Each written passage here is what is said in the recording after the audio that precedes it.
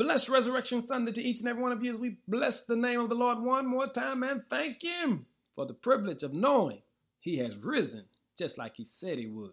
Hey family, make your way to a house of the Lord and give God what you know to be a worthy praise.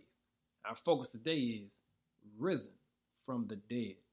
Matthew 28 verses 1 through 6 say, after the Sabbath, as the first light of the new week dawned, Mary Magdalene and the other Mary came to keep the vigil at the tomb.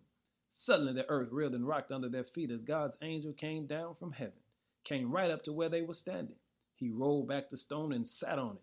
Shafts of lightning blazed from him. His garments shimmered snow white. The guards at the tomb were scared to death. They were so frightened they couldn't move. Then the angel spoke to the woman. There is nothing to fear here. I know you're looking for Jesus, the one they nailed to the cross. He is not here. He was raised just as he said. Now come in and look at the place where they had laid him. You see, family, God wants us to know that we serve a risen Savior.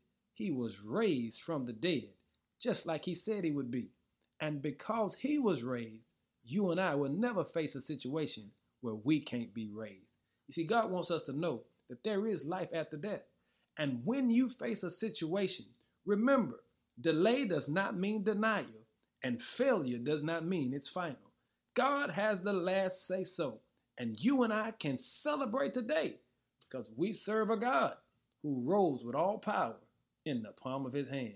Give God some glory today and thank him because we have a risen Savior. Be blessed.